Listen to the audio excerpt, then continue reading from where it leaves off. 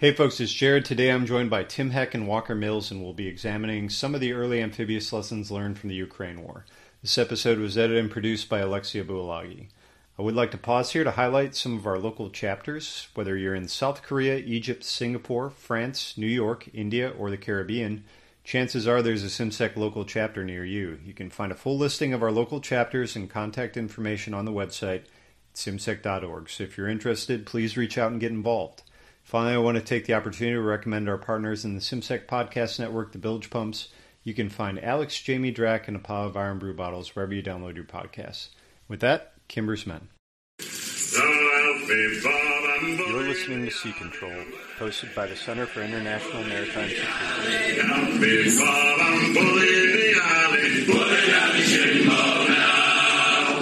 Aloha, shipmates, and welcome back aboard Sea Control. My guests today are my Sea Control co-hosts, Walker Mills and Tim Heck, and we'll be discussing their article for Modern War Institute entitled, What Can We Learn About Amphibious Warfare from a Conflict That Has Had Very Little of It a Lot? So, Tim, I'm going to start by, first of all, complimenting MWI, because you guys have had a lot of maritime content lately. I understand you're a Marine Corps officer as well as an MWI employee. So I feel like you are our insurgent there a little bit. And by our, I mean the naval forces. So, but can you tell us a little bit about your MWI and your professional background? Hey, Ixnay on the Insurgent A stuff. No, yes. So I work at MWI as the deputy editorial director. I host their podcast, The Spear, involved in a lot of the other projects that go on there up here at West Point. And you know, as this Ukraine war kicked off, Walker and I had been talking because we're working on another amphib volume together and are finishing up a book for Army University Press right now. So, you know, Walker and I were talking about it and we're like, something's going to happen. Like, we should talk about this, thinking like what would be the outlets to get this out. And MWI has been doing a lot on the war in Ukraine. And so we put our heads together and came up with this article, and it's been pretty well received. And I think you do nail it a little bit with I'm the Insurgent A up there that Walker winds up publishing pretty prolifically with us. And, you know, we do wind up doing a lot of naval content, and that's, I think there's a gap that CIMSEC's certainly working to fill in this think space about naval operations. So that probably didn't answer any of your question, but certainly I think framed, you know, kind of what I do at MWI on a daily basis and why we went there with this article. No, that's fine. Can you tell us a little bit more about your Marine Corps background as far as what your professional specialty is? Yeah, so I'm an artillery officer by training. I did 4 years on active duty as a lieutenant and got out as a young captain, joined the reserves immediately, and then have bounced around in a variety of kind of reserve roles, both traditional line unit, 1 week in a month, 2 week a year type drill units, and then staff jobs at other places. Currently, I'm a joint historian with Marine Corps History Division. So I spend my time working for the Marine Corps, interviewing folks about recent operations. So we've done a lot on the Hamid Karzai International Airport evacuation and the leaving of Afghanistan last year. But today I was interviewing a man who was a Marine Corps captain in the 1950s. And so talking about the impact of Korea on his training and his upbringing in the Marine Corps, you know, this 90-year-old man. And it's a pretty great gig because I get to do, you know, I go from modern incidents, how are we experimenting with force design? How are we experimenting with EABO? You know, capturing those initial reactions from the units that are out testing it, and also get a chance to talk to the Marines that came before us. So it's a pretty great gig for me right now, and blends the academic with the Marine Corps in a pretty unique way. Well, thanks, Tim. Walker, you're literally, quote unquote, on the air with us quite a bit. I don't want to skip you though. So can you tell us a little bit about your background aside from being the quote unquote poor man's Brian Kirk? Yeah, thanks, Jared. It's fun to be on the Sea Control podcast again as a guest and not as a host. Been a little bit of a hiatus for me, but I see that stare, and I need to get back to making some more episodes, taking the load off your back. So yeah, I'm Walker Mills, Marine Corps infantry officer, getting ready to transition into the unmanned systems community. I have a way shorter career than Tim. I was a platoon commander at 2nd Battalion, 1st Marines, and the Marine Corps sent me to Spanish school, and now I'm down in the Caribbean at the Colombian Naval Academy in Cartagena, Colombia, teaching classes to cadets and supporting stuff here. And then kind of in my spare time, I like to write and publish and do some podcasting, and also a fellow at the Brute Krulak Center for Innovation and Future War at Marine Corps University. So I can use that as a little bit of top cover for writing. And then I should say, and Tim may say something similar, but we wrote this, but we're definitely not like deep Russia experts. I think it's interesting to kind of listen to some of the really good commentary. Like I was just listening, Jared, to the Sea Control episode with Michael Peterson and kind of compare that to some of the stuff that we're seeing in the Marine Corps. But yeah, that's me. No, and that's a good reminder. We should timestamp this. So we're recording this on Sunday, May 15th. So if this airs and the Russians have suddenly landed in Odessa for some reason, put a brigade ashore there, that's why we're not talking about it, because it's Sunday, May 15th, and that hasn't happened yet. So thank you both for joining us. As a reminder, all opinions are our own and not reflective of any institution with which we might be otherwise associated. Tim, first question to you then. What is the Russian amphibious capability in the Black Sea? So the Russians in the Black Sea have, kind of traditionally thought of it as their lake. There are, as you look at it, you've got other Eastern European nations along the Black Sea, but it's the Russian lake, right? You get through the Straits of Bosphorus, you get down into Turkey, you get to warm water. And so there's been a traditional Russian interest in that sea. Currently, and this was, one of the things that got noted before the war kicked off, was the Russians had moved amphibious ships in there. Commentators were calling it a task force, but they were moving landing ship tanks in through the Bosphorus, up into the Black Sea, through the Dardanelles. And it's not uncommon to see Russian ships transiting through there, right? That's how they got ships down to sit off the coast of Syria. That's how they get into the Med. But before all of this kicked off, the Russians were moving those landing ship tanks, right? The Minsk, the Korolev, and the Kaliningrad were going through, each with the capability of landing a good number of forces. Since then, though, we haven't seen a lot, right? So the Moskva gets sunk last month. You've got, another ship sinking at port. So it's there, but what it's doing is unclear. And I think that's, maybe not the manpower calculations aren't the big thing in all of this, but the why. And I think that's a question a lot of us have been asking about the war in general is, why haven't we seen X or why have we seen Y? And from an amphibious perspective, the Russians have this force. They have control of the sea, the Sea of Azov. They could get from Novorossiysk. They can shorten their logistics lines. They can do all of these things. They have the capabilities, but they're not. And I don't know how much of that is the success of the Ukrainians, right? The Ukrainians introduced this Neptune anti-ship missile fortuitously just last year. The U.S. is starting to send, and the West is starting to send more anti-ship capabilities. But to what extent is that, the success of the defenders or the failures of the attackers? And it ultimately doesn't matter if you're Ukrainian, because it means you don't have Russian naval infantry, Russian Marines storming your beaches. Well, can you explain the different types of amphibious operations for the listeners, the draw D, if you will? Yeah, so there are 5 types of amphibious operations, and everybody kind of thinks of amphibious operations as your Tarawas, your Inchons, your Normandies, right? Over the beachhead, that assault. You also you've got withdrawals, right? So I can come off the beach just as easily as I can go on it. You have feints, so I can put a force in waiting off the shore and move like I'm going to do an amphibious assault or an amphibious operation of some kind. And the classic example of that is sitting the Marine Corps off the coast of Kuwait during Desert Storm and Desert Shield. Right? I can pin down the Iraqis, and they certainly did, thinking that the Marines were going to come over the beach, and they didn't. So I've been calling it a feint. It's more technically termed a demonstration. The other things you've got are raids, right? So this is, I'm going to hit the beach, I'm going to seize an objective, I'm going to destroy a port, and I'm going to come right back off. You also have non-combatant evacuation operations, which again, the Marine Corps has done a fair amount of, and humanitarian operations.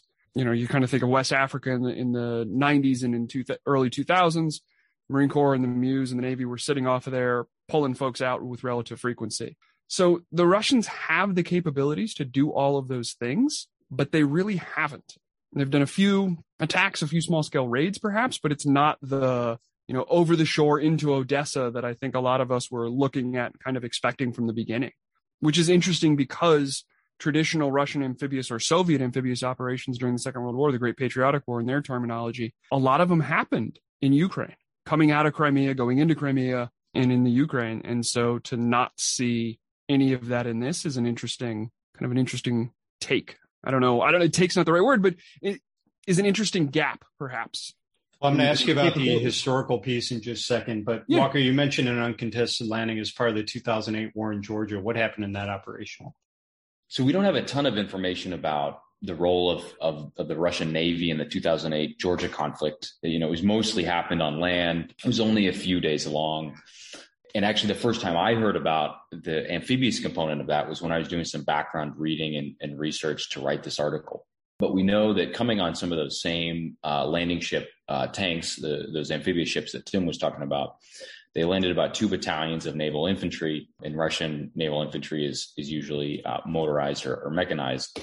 So it's a bit heavier than what we think about in the Marine Corps, in Abkhazia, which is one of the separatist regions in Georgia. So at that time, it still is part of Georgia, but it was controlled by these separatist forces. So it was an uncontested landing. And that's probably about as much as they could have done. Remember in 2008, that was before I'll use air quotes here, modernization of the Russian military, because it doesn't seem like it was terribly effective. And we're seeing a lot of the same issues that they had in 2008 manifesting themselves in Ukraine and 2022. But basically, they're just kind of moving troops probably from their base in Sevastopol, where they have the headquarters of their Black Sea Fleet, to get them into the fight in Georgia. I don't think they were terribly relevant operationally. So it was probably at the time as much an example of inter-service jockeying, and the Russian Navy was trying to get some play on the situation, right? So they can kind of take home a piece of the pie and say, yeah, we also got to participate in the conflict in Georgia. And I think that's probably a piece of what we're also seeing in Ukraine, or what the Russian Navy wants to do, is that, you can just kind of look at the geography and what you see in the news. And it's obviously the conflict in Ukraine right now is dominated by what's going on land, right? We see a lot about tanks, a lot about Javelin missiles, infantry fights, urban fights, et cetera. And amphibious operations are a way for the Navy to get a piece of the action. And sometimes it's operationally relevant, but sometimes it's just a way to get that service in on the action, right? So the admirals can kind of justify their relevance and their budgets, et cetera, et cetera. And I think also important when we're talking about the Georgia conflict is that was kind of a premature end of some Russian potential amphibious capability. So if the listeners remember, Russia was in the process of purchasing these 2 Mistral class helicopter assault ships from France.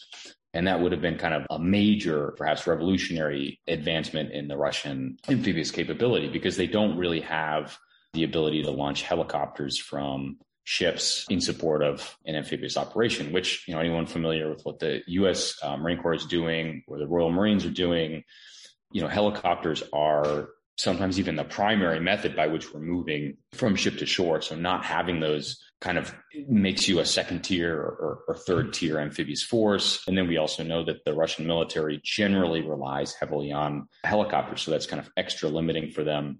And these larger assault ships would have given them that capability, and probably played a big role in the 2014 seizure of Crimea and in the current conflict. But France obviously didn't end up selling them. And I think they went to Egypt at probably bargain bin prices. So in some ways, the 2008 war and the performance in Georgia triggered this military modernization for the Russian military, but it was also kind of the end or a big issue in amphibious development. And so in that way, they're kind of limited now, I think, still to doing what we saw in Georgia, which is basically using amphibious ships not to pull off a contested landing or something like that, but really kind of using them like trucks and just moving around some of their naval infantry within the theater. Tim, what's Russia's history with amphibious operations? I mean, I alluded to it earlier. The Russians are, as the inheritors of the Soviet legacy, do have a tradition of amphibious operations, but again, it's not a lot of what we think of when it comes to the amphibious assault, right? So in December of 1940, pre the Second World War, the Russians didn't have a single ship of special construction, and they only had one brigade of naval infantry, as Admiral Gorshkov, who was the father of the modern Russian Navy, talked about in some of his memoirs. Over the course of the Great Patriotic War, though, the Russians wind up conducting over 100 landings, some being small, company-sized at the tactical level, and some being operational and strategic level. And that would be your strategic ones would be the landings that happened in Manchuria and in the Japanese islands in August of 1945, right? So Russian amphibious troops or Soviet amphibious troops land in North Korea. They land in the Kurils. They land jumping and leapfrogging ahead in Manchuria, helping the Soviets seize ground from the retreating Japanese army. So you've got a strategic background of those as well. Interestingly, in the area that we're talking about now, 2 operational level landings happened around Kerch, the city of Kerch, which is in the eastern part of Crimea. The first one that happened in 1941 to 1942, big battle. A lot of that has come out because it's in Manstein's memoirs, because his unit winds up fighting in Kerch, which the Russians get on the beach, or the Soviets get on the beach. They hold for months and months and months, but ultimately wind up getting defeated. In November of 43, they come back the other way, right? So they're no longer retreating to the east. They're fighting back their way to the west. And they seize 2 bridgeheads, one in the town of Kerch and one in the city of Eltingen, which winds up getting crushed, that pocket, and it just sits. So the Soviets sit in Crimea for 5 months until they kick the door in through the Perekop Isthmus in the north.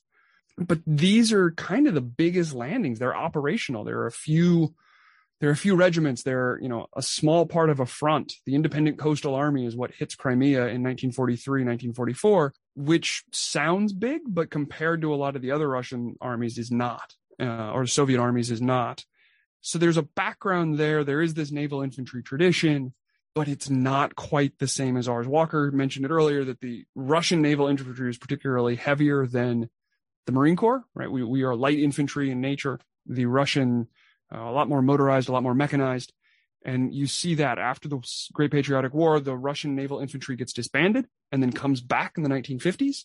And 1960s, they start standing up, and you'll see articles in the Marine Corps Gazette kind of going, what is this new Russian naval infantry threat?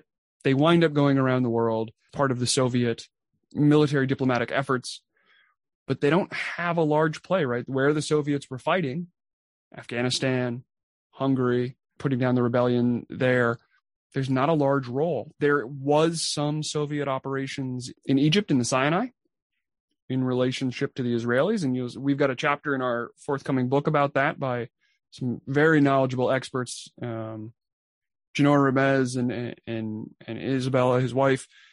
They're talking about, what the Soviet naval infantry were doing as a crack force supporting the Egyptians in their fights against the Israelis. But really, this kind of the bulk collective memory of the Russian naval infantry coming out of the Second World War and coming out of that Soviet thing is a lot of company-sized leapfrogging raids and just let me get in behind these German lines and disrupt as an auxiliary force for the front armies or the regiments that are coming in overland. And so the sea is a way to increase your maneuver space, but it's not a primary focus.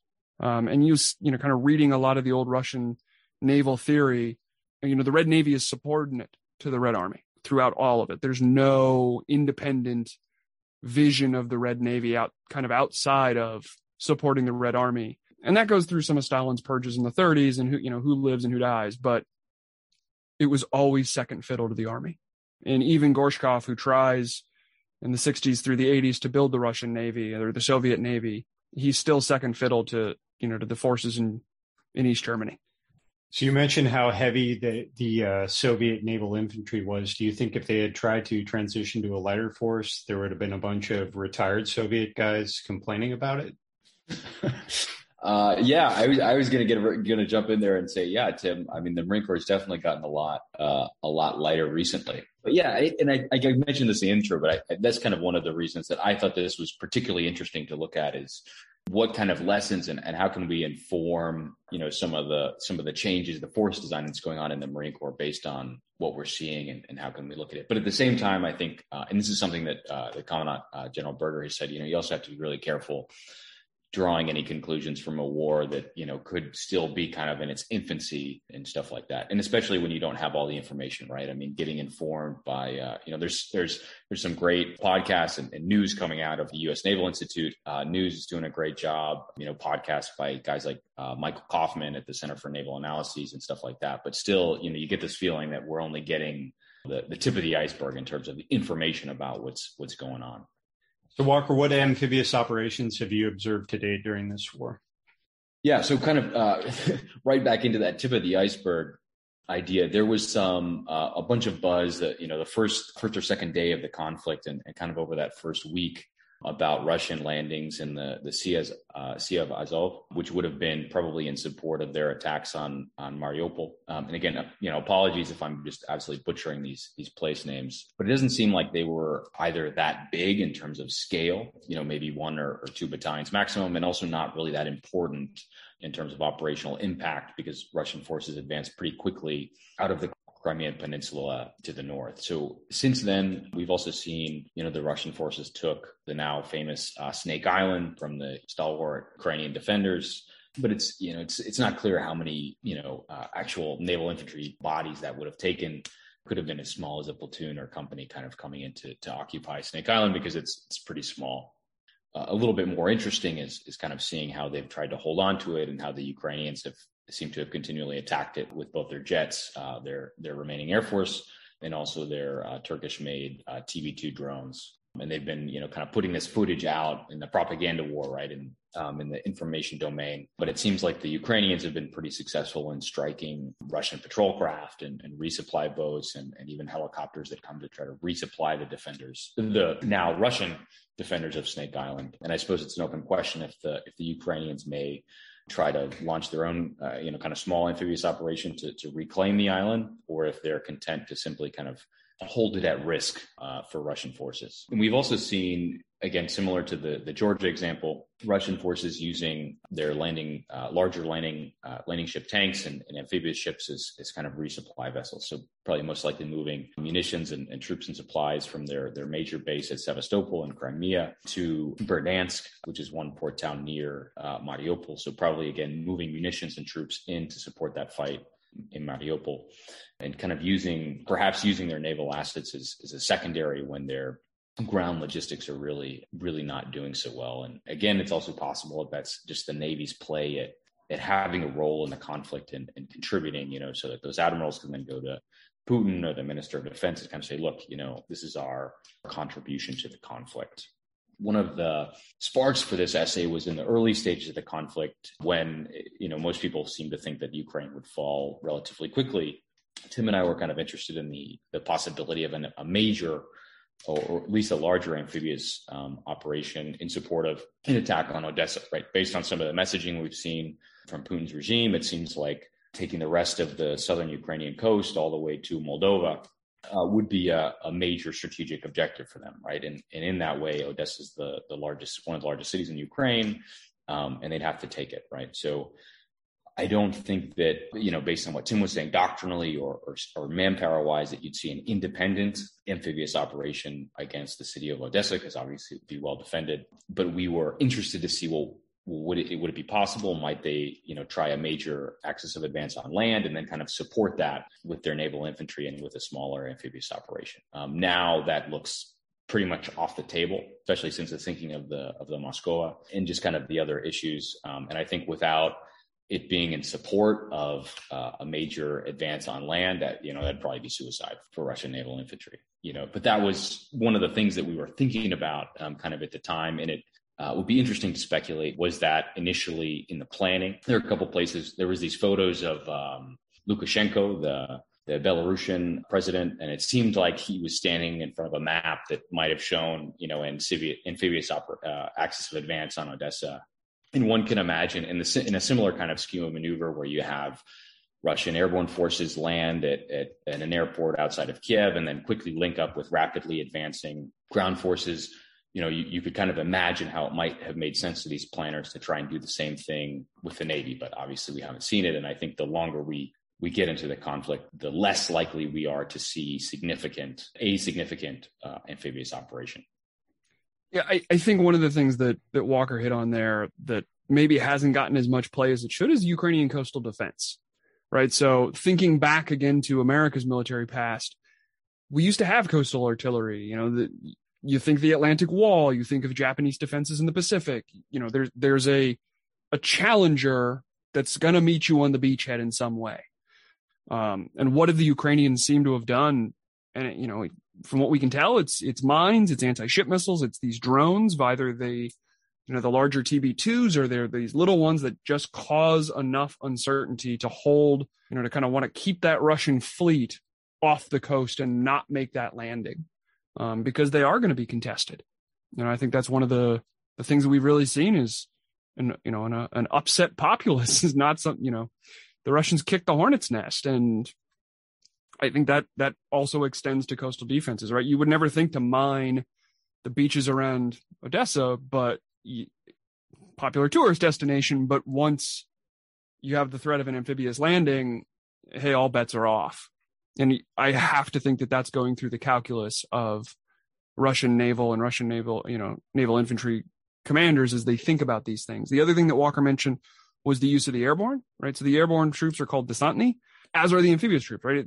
To descend, basically, is the rough translation. The folks that land either from the air or over the shore, kind of the similar concept, right? I'm going to be the spearhead, and this tank army or this mechanized rifle regiment or whatever is going to come in and occupy and hold because I've sent these crack and elite troops ahead. Being used very similar, the attack on the airfield outside of Kyiv didn't go very well. From what we can tell, there hasn't been the use of the naval infantry as desantny and desantny tactics as much here either. Walker, how's the sinking of Moskva affected Russian Navy operations? Yeah, so I mentioned this a little bit before, but basically not well. So the Moskva is obviously not an amphibious ship. It's an old 1980s cruiser that's really designed to sink NATO warships. And then has kind of, a secondary role of shooting down NATO airplanes. It doesn't have any, I should say didn't, because it's, past tense. It's now on the bottom of the ocean. It didn't have any land attack capability. So it wasn't particularly relevant for amphibious operations, right? I mean, it would have probably served in kind of an air defense role, potentially over providing some cover in air control for an amphibious operation. It would have taken out potentially any small Ukrainian ships that were trying to defend against the amphibious operation, though they don't really have much of a Navy left. And it might have provided some sort of a kind of command and control function, right? It could have had some of the staff who were running the operation on board, though based on the age of the vessel and the fact that the headquarters for the Black Sea Fleet is in Sevastopol, which isn't terribly far away, it may not have made sense to put kind of a forward staff on board. But basically, the ship itself would have only had kind of a secondary or tertiary role in supporting an amphibious operation. So the loss of it isn't terribly significant in that way. However, I think that the loss of the ship is probably a huge psychological blow beyond the fact that we still don't know how many sailors actually lost their lives or if there were any leadership or higher ranking officers aboard, right? Those are kind of open questions.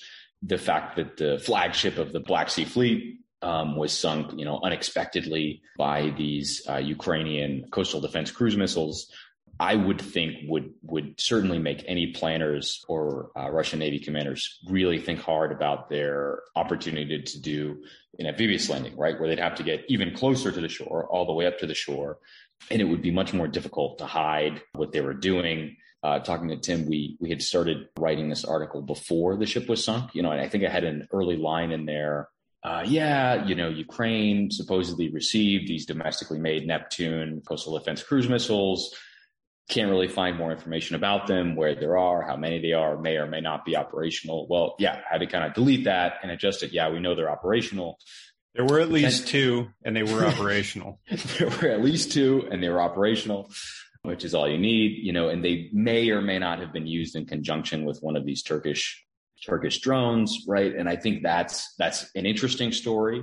How are they used kind of in conjunction with each other that we may never get the full story on. And then perhaps I think actually more interesting and probably more relevant is the fact that the United States has come out and said, yes, the United States government was helping to provide intelligence that supported the sinking of that ship, right? And we kind of know nebulously that NATO and the United States has been supporting Ukraine with intelligence, but we don't often get a sense of how specific that support is. And I think both for the general public, but also specifically for the Russian military, if they didn't have a sense of what that means, now we know what it means, because anyone who's kind of looked at some of these coastal defense problems, it's one thing to have the missiles, but much more difficult is finding and tracking and ultimately prosecuting these targets, right? So if the United States is providing near real-time intelligence on the location of Russian ships at sea, that makes the Ukrainian missiles, as long as they work functionally as missiles, much more effective. Whereas before, the Ukrainians probably had a relatively limited ability to see what the Russians were doing with their fleet and not a ton of ability to track them. So it also means that, if there's only a small number of these missiles or one battery or two batteries, they may effectively be able to cover a much larger portion of the Ukrainian coast or the whole coast, because they're being supported by much higher level intelligence from the United States and NATO. So I think ultimately, how is this thinking of the Moskva going to affect Russian Navy operations? Well, they're probably not going to try any amphibious operations, which they may not have been going to try anyway, but this is going to be like a definite no. They're probably going to keep their ships farther out at sea, and you may see basically the Russian Navy's piece of the war in Ukraine fading into irrelevance. And a couple of people noted it was exactly 40 years ago that the Argentinian Navy lost their cruiser, the General Belgrano, to a Royal Navy submarine. And basically after that, the leadership decided that, the Navy was too important to risk, and the Navy left and went back to port in Argentina. So we may kind of see something similar with the Russian fleet, that they just kind of are no longer willing to risk major vessels and get close. Tim, final question to you. What are some of the lessons learned from the continued fighting around Snake Island?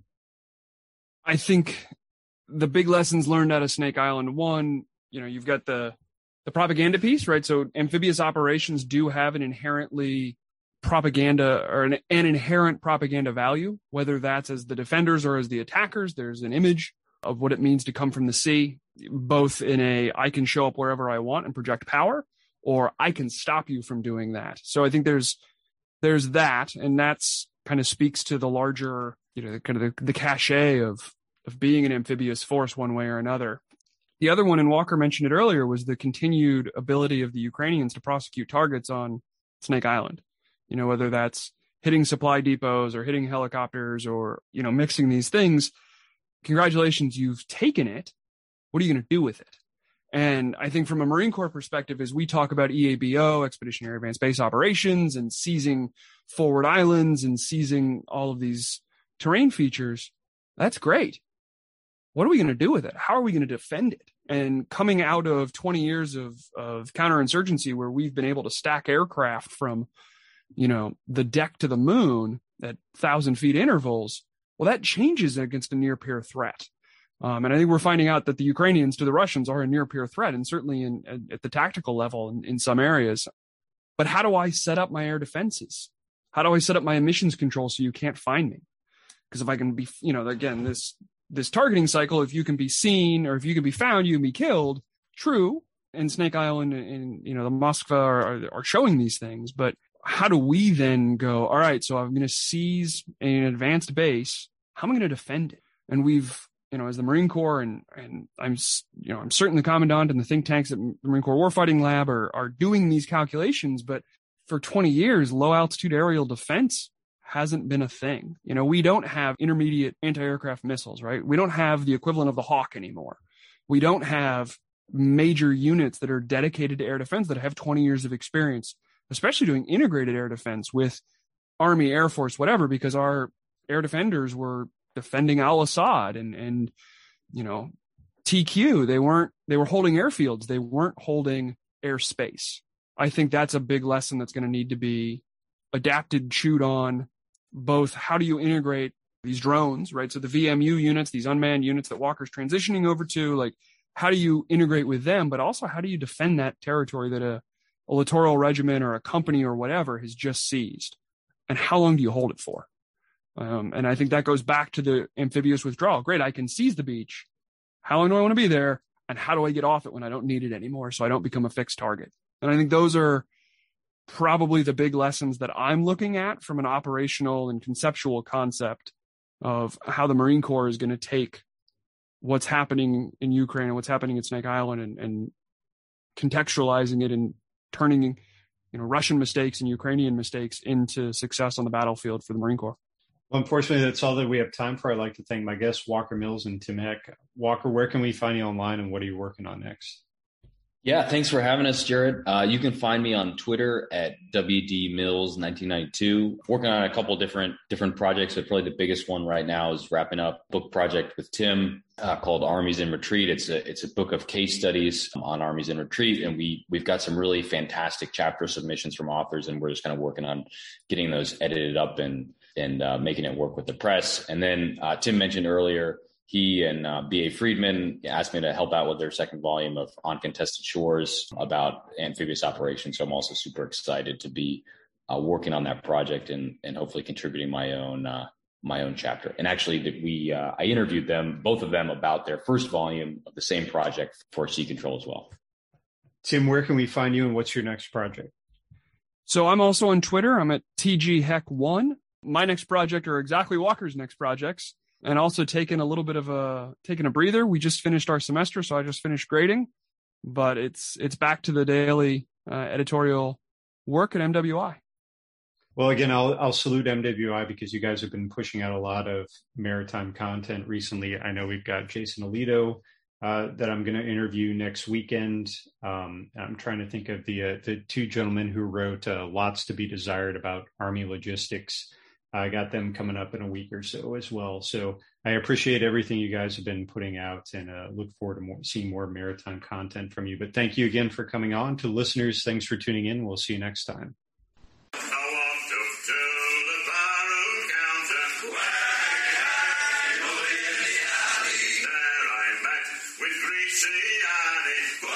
Simba.